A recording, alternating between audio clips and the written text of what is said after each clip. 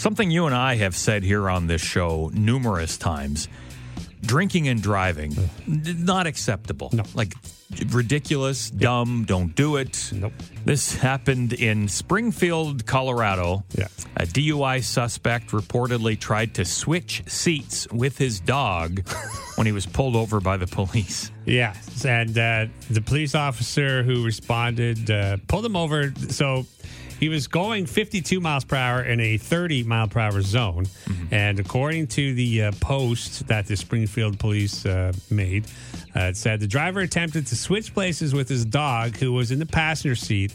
And as the officer approached and watched the entire process, the male party then exited the passenger side of the vehicle, claimed he was not driving.